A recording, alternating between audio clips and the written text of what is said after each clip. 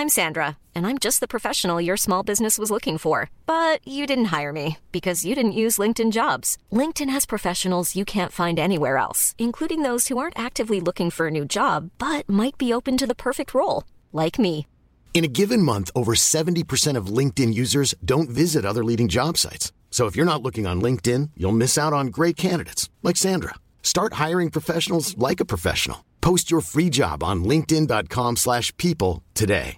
Want to get a chiseled look in the jawline? Sculpt and shape your jawline with added volume from Juvederm Volux XC. Juvederm Volux XC is an injectable gel specifically designed to be robust enough to improve moderate to severe loss of jawline definition. And it is the first and only hyaluronic acid filler approved for the jawline. Add volume to your jawline for a chiseled look with Juvederm Volux XC. For important safety information and to find a licensed specialist, visit juvederm.com. That's JUVEDERM.com. Not for people with severe allergic reactions, allergies to lidocaine, or the proteins used in Juvederm. Common side effects include injection site redness, swelling, pain, tenderness, firmness, lumps, bumps, bruising, discoloration, or itching. There's a risk of unintentional injection into a blood vessel, which can cause vision abnormalities, blindness, stroke, temporary scabs, or scarring. Talk to a licensed specialist to find out if it's right for you. Visit Juvederm.com. That's JUVEDERM.com. Hey there, it's Michelle Norris. I'm host of a podcast called Your Mama's Kitchen. When I travel, I'm usually looking for a way to find a taste of home when I'm not at home. And one of the things I love to do when I am at home is entertain. And Airbnb allows me to do that. When I was in California recently, I rented a house that had a great kitchen. And when we were sitting around the table, we were all thinking, we're in someone else's house. Someone could be in all of our homes as well. If you have a home, but you're not always at home, you have an Airbnb. Your home might be worth more than you think. Find out how much at airbnb.com/host. Hello and welcome to the Eurotrip, your Eurovision podcast, bringing you the very latest news and a big-name guest from the contest's long and illustrious history. Last week, we brought you quite the interview with Andrius Mamontovas, the man behind LT United. And this week, we're heading further north and speaking to a man who represented his own country on home soil back in 2010. That's right, you'll find out who that is soon. This is the Eurotrip. Let the danse macabre begin. Ladies and gentlemen, good evening and a very warm welcome. I know the only one show in the world that combines it all. Singing, music, dancing, traditional and ethnic styles. It's massive. It's twice the Super Bowl. It's like 200 million people. When we reach the end of the show in approximately 3 to 8 hours, we will have a new champion. Now let's get to it. Are you ready to party Europe? It is easy, what I say. What I say. This is the Eurotrip. Hello and welcome to your favourite Eurovision podcast. We're the Eurotrip with me, Rob. Me, James. And this week, Didrik Solli-Tangen. That's right, the man who represented Norway all the way back in 2010. Rob was still a small child back in those days. Maybe I wasn't even alive. But wonderful Didrik Solli-Tangen took time out with us earlier last week, and it was fantastic to chat to him about all of the stuff that he did at Eurovision and the stuff he's been doing over the last 10 years. And Rob, I know what you're like. You can't even remember what you had for breakfast. But surely you can't forget what it's like to perform on the Eurovision stage in front of hundreds of millions of people. I don't think even I remember my performance. No, it was just like a big black hole because I was really nervous. I remember I had been told so many things, you have to do this and you have to do that and you have to sing this one like this, and then you have to take your arm and do this, and then you look into this camera. Absolutely, no, what a fantastic performance that was. Didn't get the result he deserved, but he'll talk about that more later on in the podcast as well, I'm sure. I don't think a man has ever worn a jacket as well as Didrik Solli-Tangen has. He's a man who looks very sharp in a suit, jacket and blazer, isn't he? He's a very attractive man, James.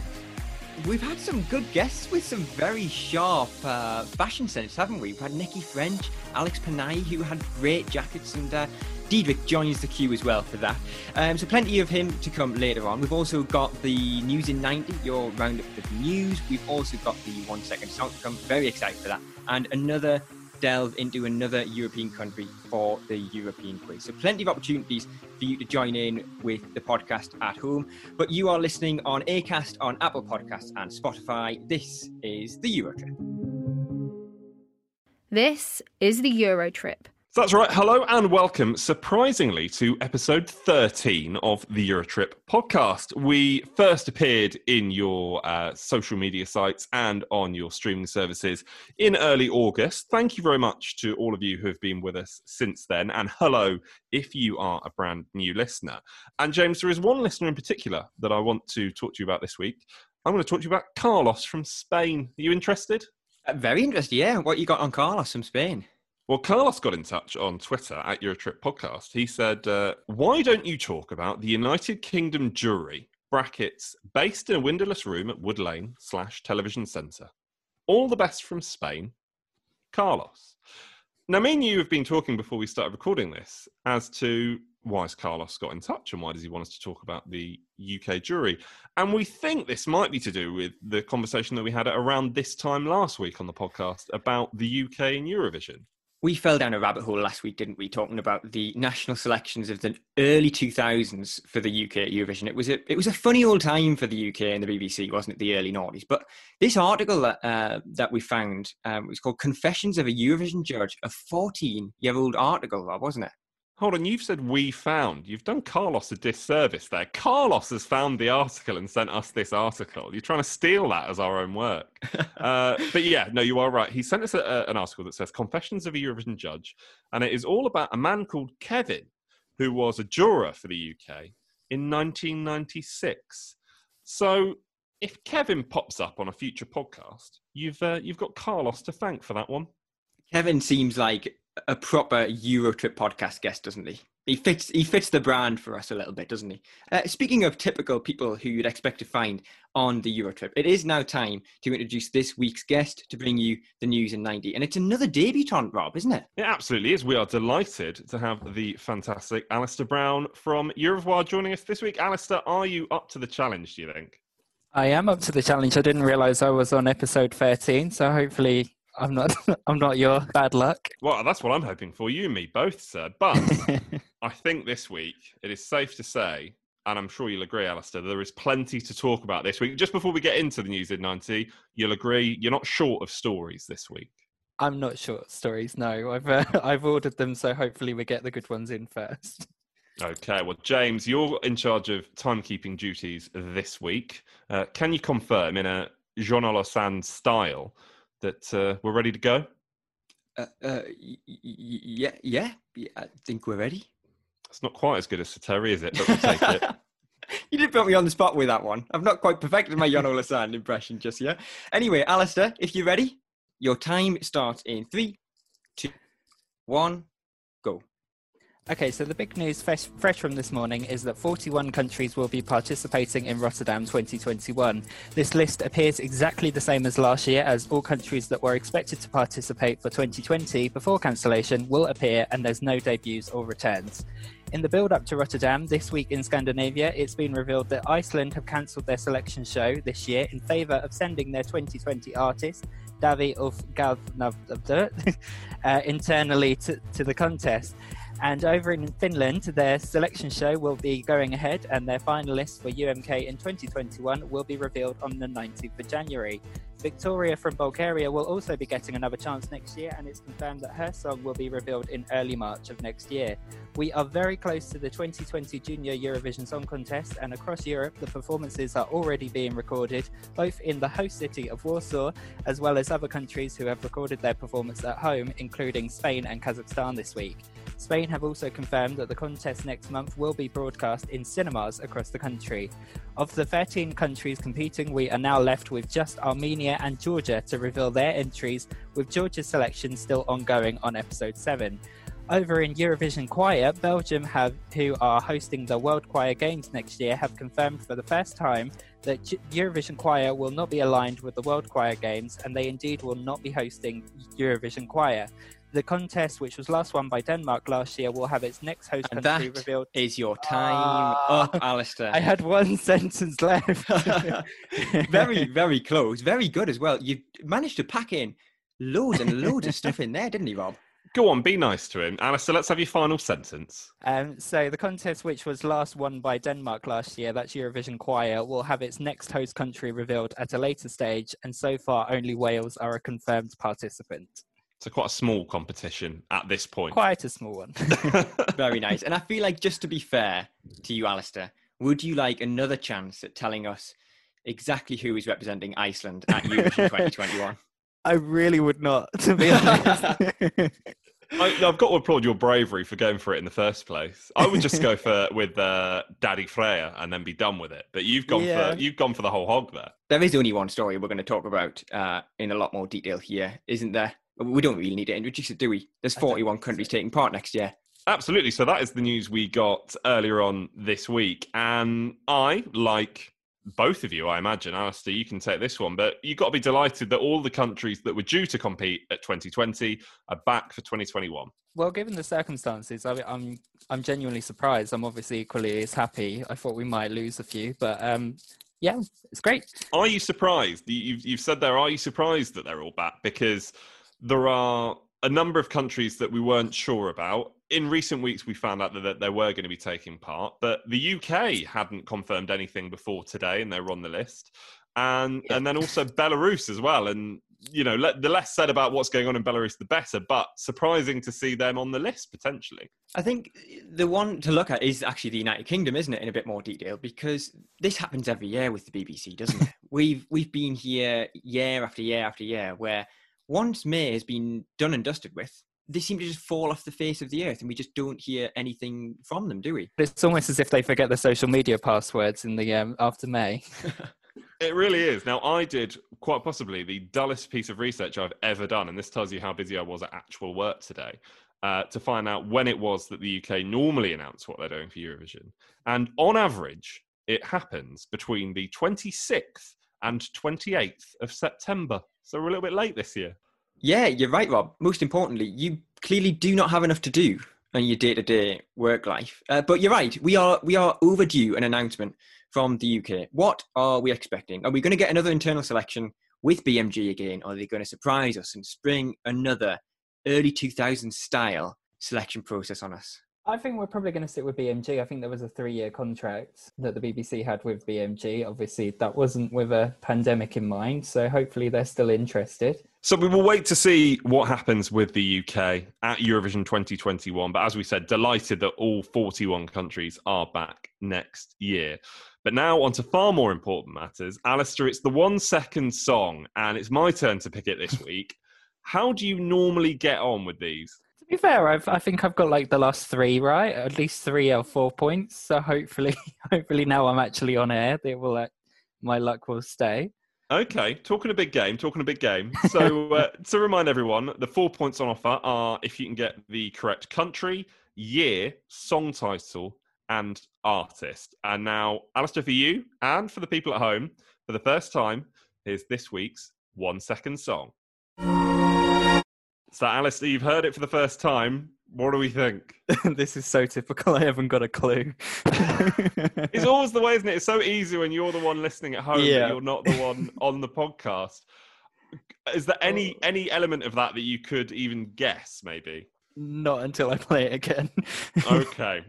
Well, we'll leave you with that. And Alistair, I'll get you to drop me a message, and then we'll find out later on in the podcast how you got on. But for this week, thank you very much for joining us for the News in 90. Excellent job. And just remind us where people can find the stuff from Eurovoix. So you can find that on our website, eurovoix.com, and we're also on the social medias on Twitter, Instagram, and Facebook. This is the Eurotrip. When you aren't listening, you can find us on social media. We're at Eurotrip Podcast, warming you up for the Eurovision Song Contest. Hello, my name is Didrik Solli-Tangen, and you're listening to Eurotrip.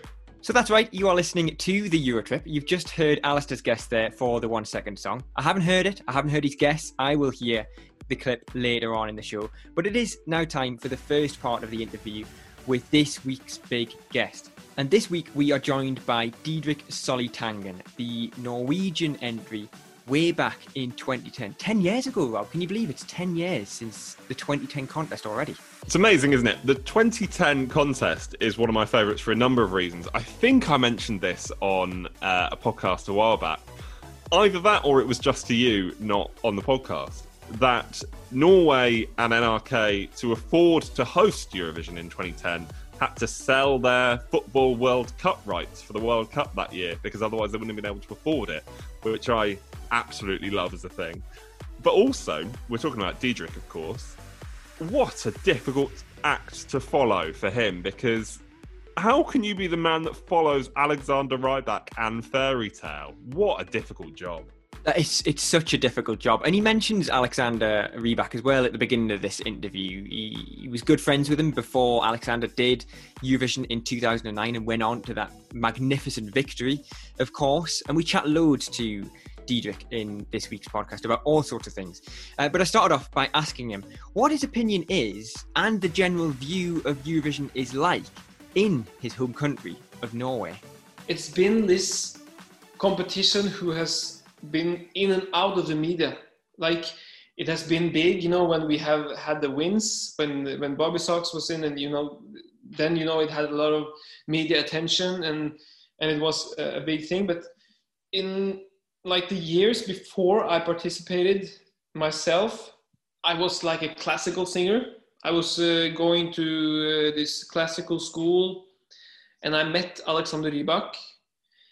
And when he told me that he was going to participate in Eurovision, I was like, is that the right way to go? I was a little bit skeptic, and I thought it was a little bit weird to do with the background. It was kind of weird, and then I got a kind of new look into the Eurovision, because you have to take all of it or nothing, because if you just look at it with a glance, then you don't understand. So when I understood like the competition and all the unique, or should I say, colors that it represents, that was when I was like first understood that, wow, this is a great thing. You mentioned earlier on, you said even in 2009 when Alexander Rybak went, you thought you were a bit skeptical about it. But then do you think he sort of changed the perception quite a bit? Because the following year, of course, you entered Melody Grand Prix, and I think the amount of submissions from 2009 to 2010 doubled year on year. Do you think he had a big impact on the perception of Eurovision in the country? Of course. And I think that also Bobby Sox did, and also Secret Garden, because as I said, the Eurovision has kind of, when people understand how big it is and how great it can be for an artist or for a group to be there and to win, and just be a part of it, I think then it was a lot of people who understood what it meant to Alexander, and then hey, we have to try this as well, so that he had a great impact, and he did a lot of good things for Eurovision, and not only in Norway but in the whole Europe. So then in 2010, obviously 2010 rolled around, and then you entered Melody Grand Prix. What do you think the reason was that you entered, and just how much fun was entering that contest? I think, first of all, when I was in the Norwegian final, I was just a boy having fun, doing what he loved to do. I've got a perfect song. I was so everything was right. And then I won the Norwegian final. I was like, wow, this is amazing. And then all of this pressure went on me, because we were we were hosting Eurovision this year. All eyes were on me. You know, it was a lot of media attention on me. Like everyone wanted to know everything, and for me, it was a bit overwhelming, I guess, because I came from nothing. You know, I was just going to school. I had concert for 50, 60 people. You know, it was, and nobody cares afterwards. You know, yeah, he's a great singer, everything. You know, but nobody cares afterwards. And of course, I had some local interviews from the local paper, but now it felt like everything I said and everything that I did was the media could shape it in the way that I wanted. So I could say one thing, and then in the paper next morning could say a whole different thing. And I was like, I was getting a bit scared of like everything. So the pressure that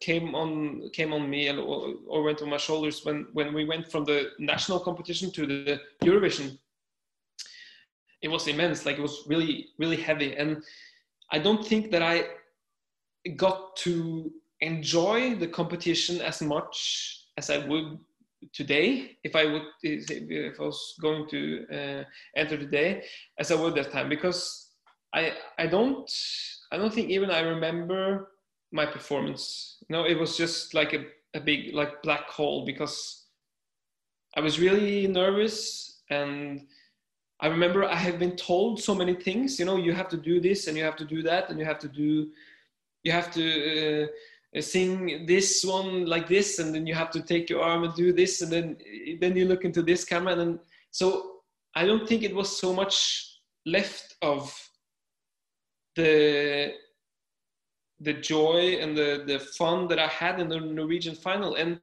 when I watched the videos from the Norwegian final and the Eurovision, I see like a big difference. It was a very big step to take from going from nothing and then enter such a big competition, because, you know, Norway had a lot of attention because of the last year's winner. So it was a lot of fun, but also it was a bit tough. Is there much of it that you can remember? Is there much that you managed to actually enjoy there as a performer? Because you were still quite young then when you went to Eurovision. I can remember, you know, the wardrobes. I can remember everything, you know, that we had, the teams and the different. I made a cake to Lena, who won that year. I remember she had a birthday, so I made her a cake. And I made like this chocolate box that I gave to all the participants. I did a lot of stuff that I remember, and I have a good memory from all of it. Just the performance that is like a little, I don't... Take a blank spot. Yeah, it's like a blank spot. It's really weird. Didrik there mentioning that he baked a cake for Lena, which I absolutely adore. Do we think there are any other good Eurovision bakers out there? I know a lot of the listeners of this podcast will also be fans of the Great British Bake Off, for example. Who do you want to see in the tent, James? Oh, that's a good question. I was going to ask you a question about who else would sort of fill those roles. You know, if Didrik's going to bake a cake for Lena's birthday, then who's going to... Which Charles and Nikki presumably will be furious about, because that's them out. But then what would a Eurovision-based Secret Santa be like? Could you imagine that? Who would you want to be Secret Santa for? What? So who's going to get you the best gifts? Yeah, who do you think would buy you the best gift? Any Eurovision artist ever, who's it going to be? I think John Lundvik's a giver. He always looks like a nice fella. So I think he'd get you something quite nice. Verka would get you something glittery if that was what you were into, I think. Helena Paparazou, who we talked about and got a mention on last week's podcast, I reckon she'd get you a lovely bottle of perfume. Well, there you go. If any of these artists are up for doing a Secret Santa with us here on the Eurotrip podcast, we're well up for it. I mean, I don't know if we're going to give out the same sort of gifts, bearing in mind the Christmas present you got me last year, Rob, was absolutely nothing. My love, is that not enough? Not anymore. It's 2020, Rob. You need to up your game. Okay, well, who knows? I've still got plenty of time to plan it. We've got a couple of months, so just you wait. A man might come a-knocking. and then you'll find out what's in your stocking, which is a little rhyme I've just come up with. Was that on the spot? You know it was. Oh, dear me. We should move on. I don't want to give him any more praise than he deserves. He's going to gloat about this for forever and eternity. If you're lucky, next week on the podcast, I will take on a Denmark 2001, where the hosts did the whole thing in rhyming couplets. Do you want me to do the whole show in rhyming couplets next week? Oh, wow. That is an invitation I cannot turn down, Rob. You've said it out loud now. It's got to happen. And without being able to think of another word to rhyme with happen, I think it's safe to say it probably won't be. Anyway, it's about time for us to move on from this conversation and head over to the European quiz. Last week, we did a bit of a junior Eurovision special, and we were quizzed on Kazakhstan. And I'll just remind you, Rob, that I won. I'm not going to let you interject here and say anything else, but I won. So we'll see what happens. Apart from you didn't. But anyway, carry on. Rob, go away. But it is time to find out which country... 1-1. Sam, which country is it? It's Wednesday the 28th of October in the Czech Republic. That means it's Independence Day. Here are 3 questions about Czechia. Well, happy Independence Day to the people of Czechia, and I'm sure they're all standing around in Prague dancing about to presumably their favourite Eurovision entry, a Spain song from a few years back, Bilal el Czechia Czechia. When we were rehearsing that joke, it sounded as bad before we did it for you there on the podcast. So enjoy that, everybody. I'm sure they will, Rob. In the meantime, though, let's head back to Sam to find out the first of this week's 3 questions on Czechia. Okay, so Marta and Václav represented the Czech Republic on their return to the contest in 2015. They'd previously met in a stage play together. What was the play? And for a bonus point, what parts did they play? So then, there's the first question. Although, I need to backtrack actually because I haven't asked you the question that I ask you every week. Rob, have you been to the Czech Republic? So no, I haven't been to the Czech Republic. However, I did see Marta and Václav on stage in 2015 in Vienna. However, that is a lie because I happen to have chosen their song to go for a wee. At least we all now know the relative strength 5 years ago of Rob's bladder, and I'm sure you all tuned in for that. In my defence, the toilets in the Wiener Stadthalle were quite far away, so you had to be very tactical about when you went for a wee. Well, that's not going to help us with the answer here, is it? These two met in a stage play, but what was the stage play, Rob? I'm going to say, and this is a complete guess, as none of you will be surprised to hear, I'm going to say that they were in the stage adaptation of The Sound of Music, and I think they played Maria von Trapp. That wasn't Václav, obviously. That would have been Marta, and the other fella. What was Mr. von Trapp's name? I think you're asking the wrong person, but if that's your answer, we'll go with it. Now, stage plays. This is not my area of expertise. I mean, I could have said not a cultured man such as you. Not even me. So I may need, if you're willing, I may need some assistance on producing the name of the play that I'm thinking of. How do you feel about that? Are you gonna be generous enough to help? I know the play, or I know think what so. This sounds like it could be fun. Go on. So I think they met in a stage version of the story where there's a girl and a 4-legged animal and maybe a robot and maybe another character. I have literally no idea what you're talking about, sir. So they travel somewhere because they all desire something.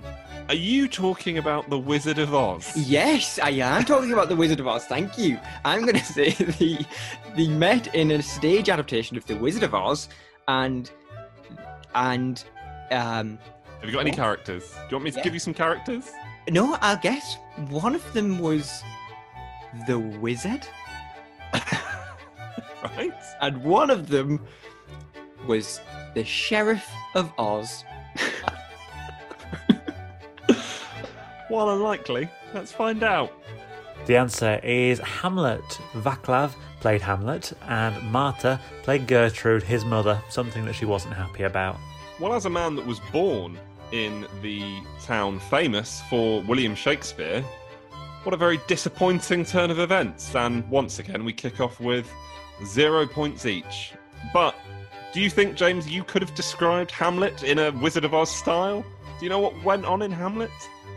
Oh, I must say, I've got no idea what happened in Hamlet, to be honest with you, mate. And as well, when you said for a man born in the town where William Shakespeare was born, I'm very glad you went on to say it was you, because for a moment I doubted myself thinking, William Shakespeare's not a Geordie, is he?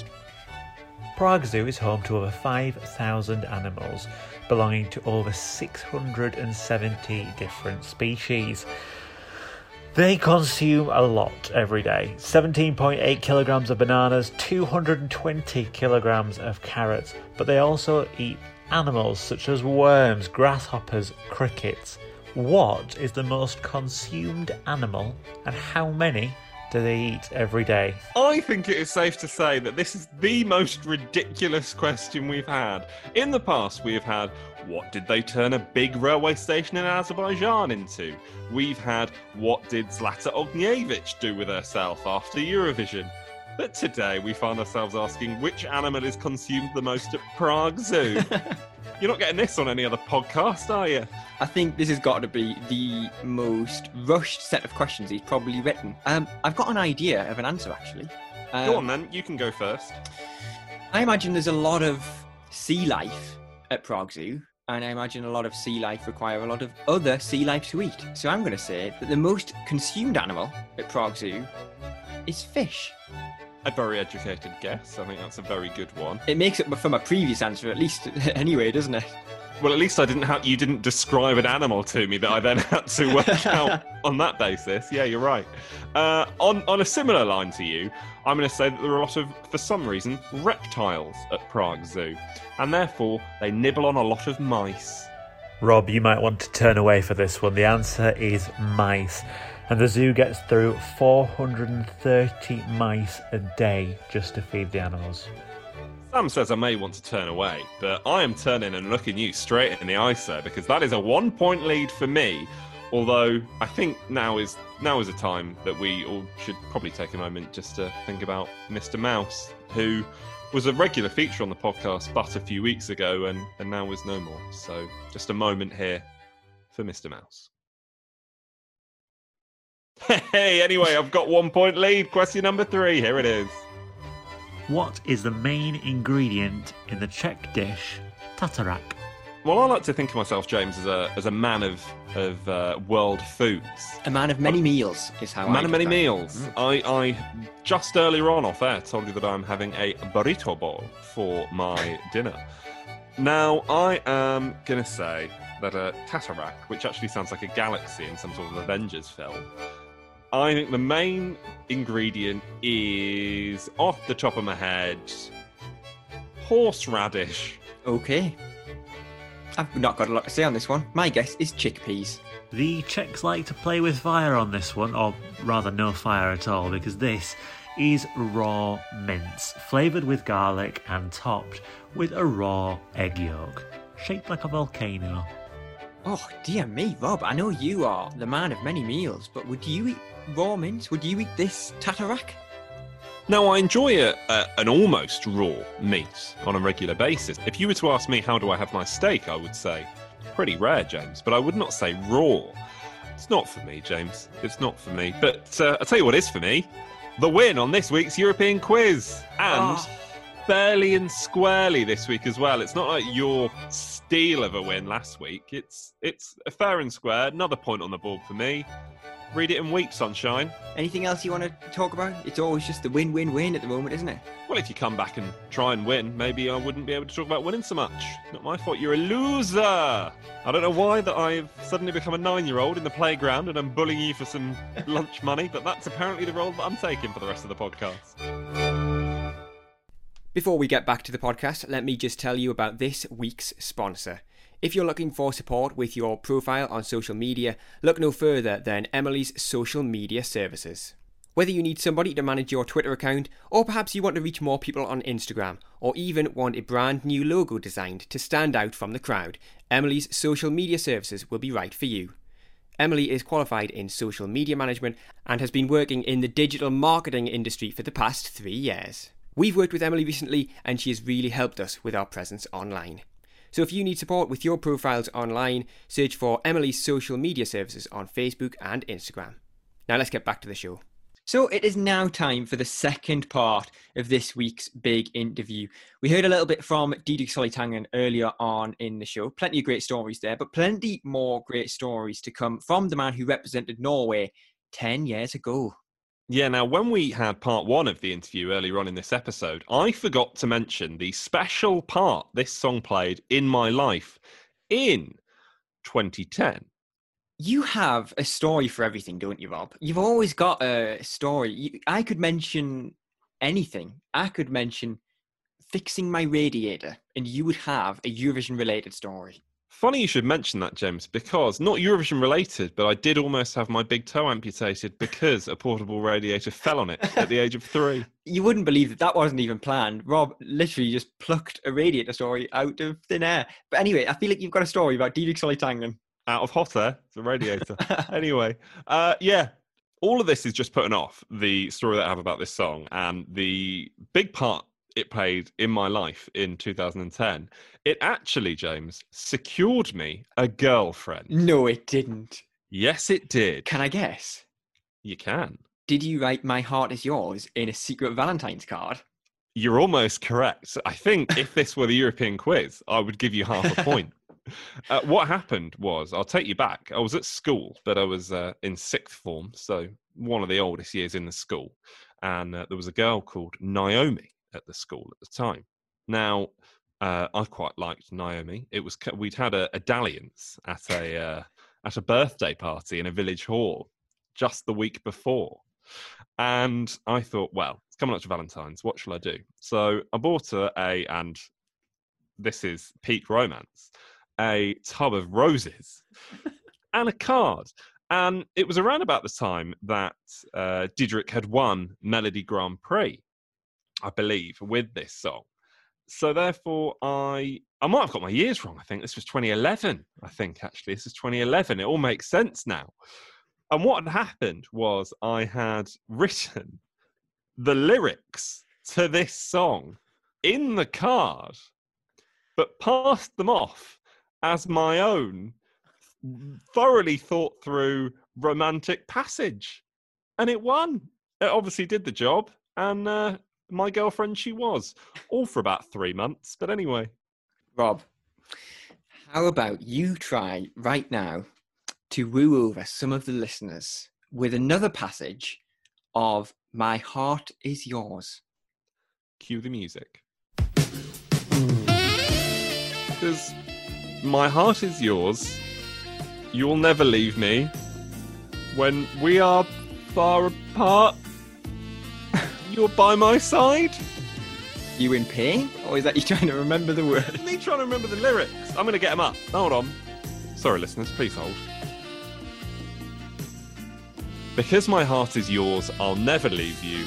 Though we are far apart, which we weren't because we went to the same school, so that doesn't make sense. I'm by your side. My love is never gone. I feel it rise again. Through it all, now my heart is yours. Wow. I feel my heart pulsating at just the sound of those words, Rob. As long as it's only the heart, that is absolutely fine. Should we get on to part 2? Yeah, so well, we've got to get to Didrik Solli-Tangen now.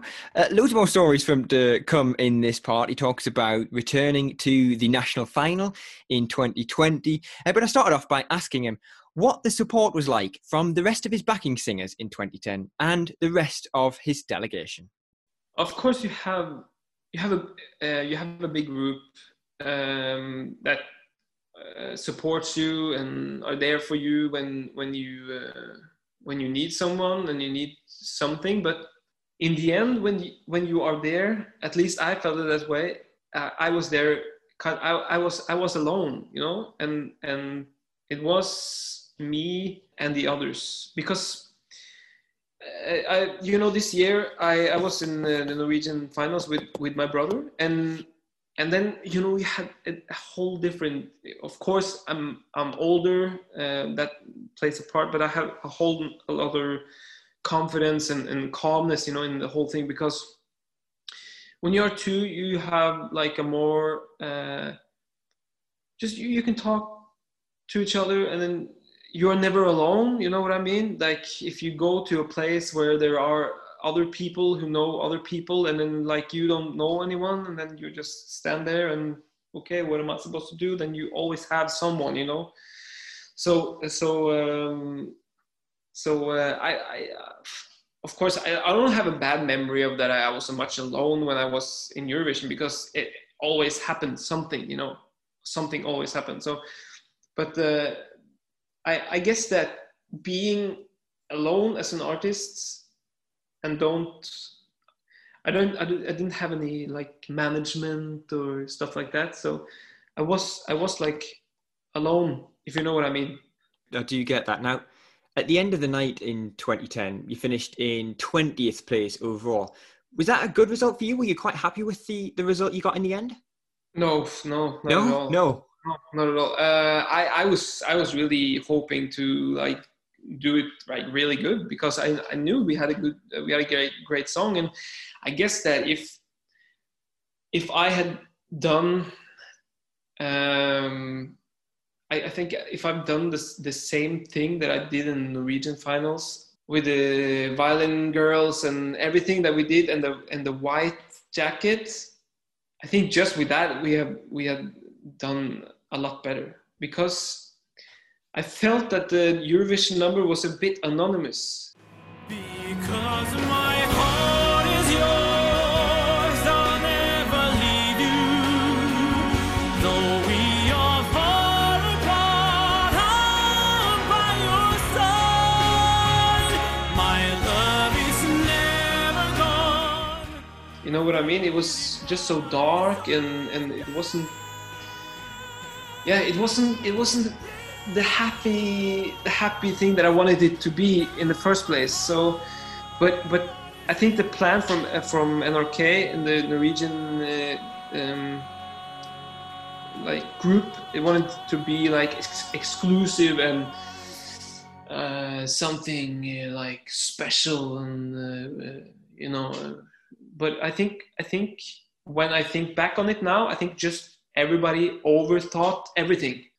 How long did it take you to sort of not be happy necessarily, but did that result sort of play on your mind for quite a long time after the event? Yeah, of course it did.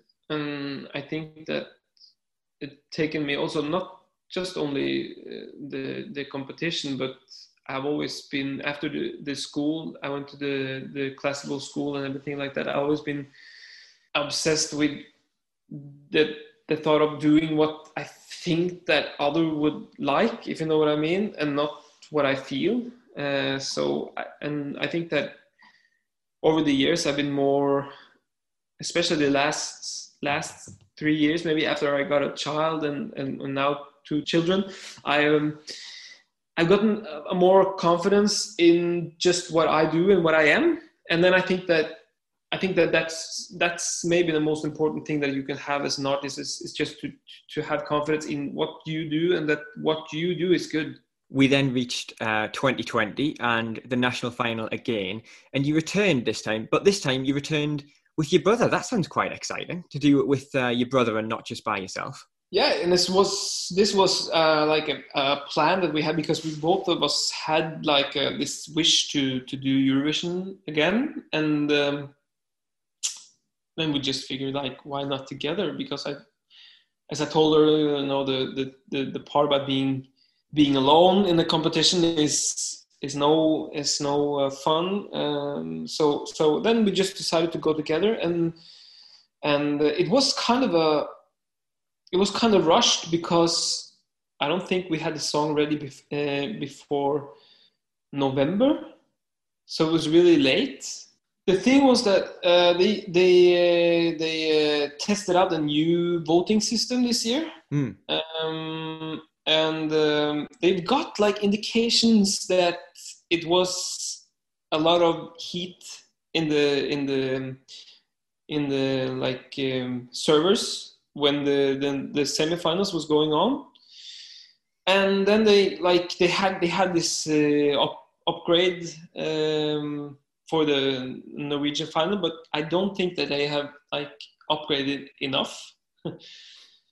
So I think it was after, you know, you had Ray Lee performance, and then it was us, and then I think it was in the middle of our two performances that the whole system crashed. And then when we were going up to the stage to like get to know who was the four finalists for the golden final, then we were just standing behind there and waiting for a long time, and then we got the message that we had trouble with the voting, and we had to do the plan B, and that was a jury of 30 people, I think, who had just listened to the recording and then decided who wanted to go to the golden final. There's a question we always like to ask people on the podcast, put you on the spot a little bit, but you can have a little bit of thinking time. Is a lot of people tend to ask the question, what is your favourite Eurovision song of all time? But we like to mix it up a little bit and say, not what's your favourite song of all time, but what's your second favourite, your number 2 song from the Eurovision Song Contest? I guess because I have a good memory from the year that I was participating myself. So the second best song from Eurovision for me is the Sunshine Project with the Runaway. So big thanks to Didrik Solli-Tangen there for giving some of his time to us a little earlier on. Some fantastic stories as well. And actually, it was quite disappointing. I don't know if disappointing is the right word, but quite sad to hear about his recollection of 2010, because it just seems like he doesn't have the fondest of memories of the contest. I always think this, and I always feel for whoever it is who is representing the host country that year. Because as you will see when you look at leaderboards, the host nation never tend to do very well when it comes to their own Eurovisions, going back through history. And I think that is a lot to do with it. I think it is just the pressure that those artists and contestants are under. It's so difficult when the whole spotlight really is on them. He had a big act to follow as well. We mentioned it earlier on in the podcast, and Didrik mentioned it as well. Alexander Rybak was the 2009 representative and, of course, winner. So Norway had gone through this really high patch, and they had a lot of expectation on Didrik, and he didn't quite pull off the performance I guess they were expecting. Yeah, it needs to be remembered as well that he did get a really unlucky draw in the grand final. As we know what happens, the host nation, of course, they're direct to the final. They get to draw their place. And he ended up third on the night, which is difficult for anybody, isn't it? It is difficult. But for him, let's not forget, he wiped the floor with the competition in his national final that year. And of course, one of the other artists that took part in the national final in Norway in 2010 was, of course, the international pop group A1. So to beat a pop group such as A1 with a massive fan base, it must have been a really positive moment for him. I think so. It was all down to the white jacket, as he alluded to in the interview himself there. That's all he needed. He could have won Eurovision in 2010 had it just been for the white jacket. There you go. If you want to win Eurovision, if you're a budding artist out there, bring the white jacket. I, unfortunately, am jacketless for this. That does make me sound slightly naked from the waist up, but I assure you I am wearing a T-shirt. Thanks. I think you'd hear the panic in James's voice, were I not. But you may hear the panic in James's voice right about now, because it is the end of the show. And as ever, we end with the 1 second song. As I said to Alistair earlier on, in the News in 90. There are 4 points on offer, but you know that by now. There is a point for the country, a point for the year, a point for the song title, and a point for the artist. Now, James, you've had a couple of easy ones recently, especially the song that Nathan gave you 2 weeks ago. It was his responsibility. There are no rules for the 1 second song. The person choosing the song chooses a song that they want to choose. And if he wanted to choose what you describe as an easy song, then that's on him. That's not on me. I was the one who got it right. Now, when I went about choosing this week's 1 second song, I was actually kicking myself that I had not picked this song earlier on in these podcasts for the 1 second song. So we've talked about it enough. Here it is. For the first time for you, for the second time for the listeners at home, here is this week's 1 second song. Blimey. So we've gone difficult this week. It's been a month since you chose a 1 second song, and you've chosen something that just sounds to be a stringed instrument. Oh, well, of course, in the Eurovisions of many a previous year, there have been many a difficult song, and this is just... So, Terry, what are you doing? What's he popped up for? Now then, is Sateri a clue to the fact that it's Ireland? Or is Sateri just here because you've forgotten to bring Sateri in for the previous 40 minutes or so of the podcast? I do not know what you're talking about there, and if I were you, I wouldn't pay any attention to the old clue that I, Sateri, are in any way inextricably linked to this week's 1 second song. While you're here, Terry, can you just reintroduce the clip again, just so we can hear you say 1 second song? That's right, of course I can, and I think you should give me a little more credit there, as Terry, for using the word inextricably. But in fact, it is the 1 second song, and here it is for the second time. Rob, I think I know what it is. I don't think that's true. No, really, I think I know what it is. So I'm going to go for Norway 2004. James, you're very confident with that. Considering when we first played it, you had absolutely no idea, and now you've just thrown an answer at me straight away. How come? It's the new mantra, Rob. It's my new mantra. I call it KICK. What does KICK stand for? It stands for Confidence is Key. Kick with a C. Didn't see that coming. Yeah, kick with a C. Playing you the curveball. So I've gone for Norway 2004. And you know, as well as I do, what the song was for Norway in 2004. I don't think I need to say it. I don't think you do either, but I think it would be nice just for the listeners if you could remind them. But you don't think the listeners know what it is? I think the listeners must know what Norway 2004 is. It's iconic. But I don't. It was iconic. You're right. But I don't think it can be reiterated enough, because it was unbelievable that they in fact represented them that year, wasn't it? Oh, it was crazy. It was crazy, Rob. It sounds like you're really desperate for me to tell you who it was. Yeah, less of this nonsense. Do you want me to tell you that you've got 0 points? Is that what you want? Yeah. Go on then. Is it 0? It is 0. Yeah. Oh. I mean, you were only going for the 2. You were going for the country. You were going for the year. So you went Norway. You went 2004. You're in the right decade, if that helps. That does help. That's a half a point. It's not. That's a new point system that we've not introduced this week. So, for this week's 1 second song, we are going to a song which was the favourite to win the year it took part. We are going to 2007.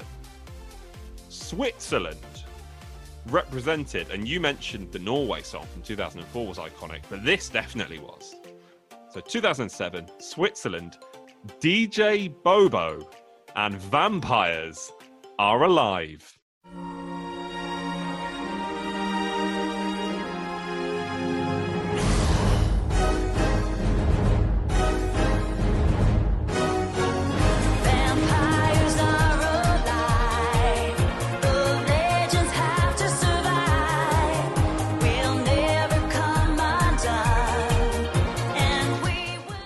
So, James, now you have heard the legend that is DJ Bobo, or Bobo. We're not quite sure how we're pronouncing his name. I should take your mantra and just say it confidently, and then we'll go with it. With Vampires Are Alive. What do you make of the song? It sounds like 2 songs in one, doesn't it? I honestly believe that is the first time I've actually heard the song. It sounds like a cinematic score in the first 10 or so seconds, and then the chorus hits. And it sounds like I've been transported to a different planet. It's quite, quite the song, isn't it? It needs to be said and reiterated that, as I mentioned earlier on, this song was the favourite to win the competition in 2007. And it didn't make it out the semi-final, James. It finished 20th in the semi-final in 2007. But DJ Bobo, he's huge. He sold over 14 million records worldwide. Like, he is a massive deal. Went to Eurovision and, the continent said, see you later, mate. Not for the grand final this year. Hey, we've seen DJs do this in the past, though, haven't we? Remember Darude, 2019? Absolute worldwide megastar. Turns up with Sebastian Ryman, and yeah, the less said about that, the better. He didn't leave Eurovision empty-handed, though, because somewhere from the London Eurovision party on Darude's phone, there is a very blurry selfie with me. On his phone? on his phone. That was the problem, James, because confusingly he took it on his phone, which meant I've never seen the photo. I don't think he quite understood what I was after. There you go. Maybe he looks at that often. How often do you think Darude looks at a picture of you? I think it could be his background. I think you're being optimistic. Oh, anyway, it's safe to say I scored 0 points there. Alistair scored how many points, Rob? Well, Alistair got 0 points, like you, sir. Alistair went for Zlata Ognievich, Gravity, Ukraine 2013. Anyway, we have reached the end of this week's episode. Thank you so much to everybody who has managed to get all the way through to the end, despite all of the random avenues we have found ourselves down today. We will, of course, be back next week with another episode of the Eurotrip. And next week, we will have another big guest for another big interview. Rob, do you fancy giving us a little bit of a clue as to who it is? Yeah, big guest, big interview, but tiny Mediterranean island. On the podcast next week, we are returning to Malta. That's right. If you want to find out early who it is, then don't forget to follow us on Twitter. We are at Eurotrip Podcast. We will announce who it is on Sunday. But in the meantime, don't forget to subscribe, leave us a review, and rate us 5 stars. It really does help us do what we do here on the podcast. Howdy ho, yes, that's right there. And from me, Sir Terry Wogan, I thought I'd get in there before Rob and James say goodbye. Goodbye. And from me, James, goodbye.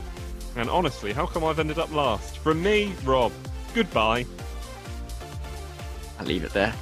If you're happy to be left on, sure. on the bully mantelpiece, whatever that means. Mantelpiece.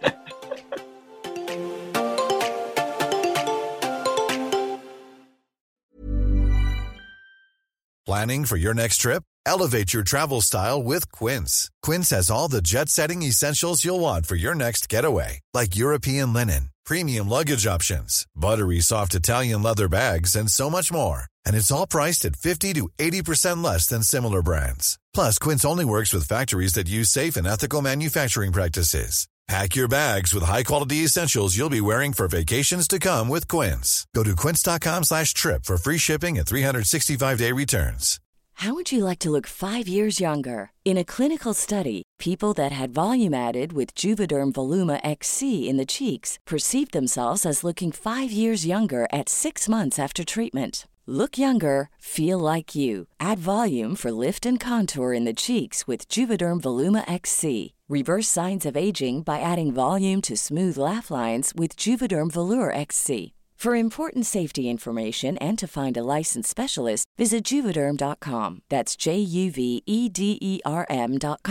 Not for people with severe allergic reactions, allergies to lidocaine, or the proteins used in Juvederm. Common side effects include injection site redness, swelling, pain, tenderness, firmness, lumps, bumps, bruising, discoloration, or itching. There's a risk of unintentional injection into a blood vessel, which can cause vision abnormalities, blindness, stroke, temporary scabs, or scarring. Talk to a licensed specialist to find out if it's right for you.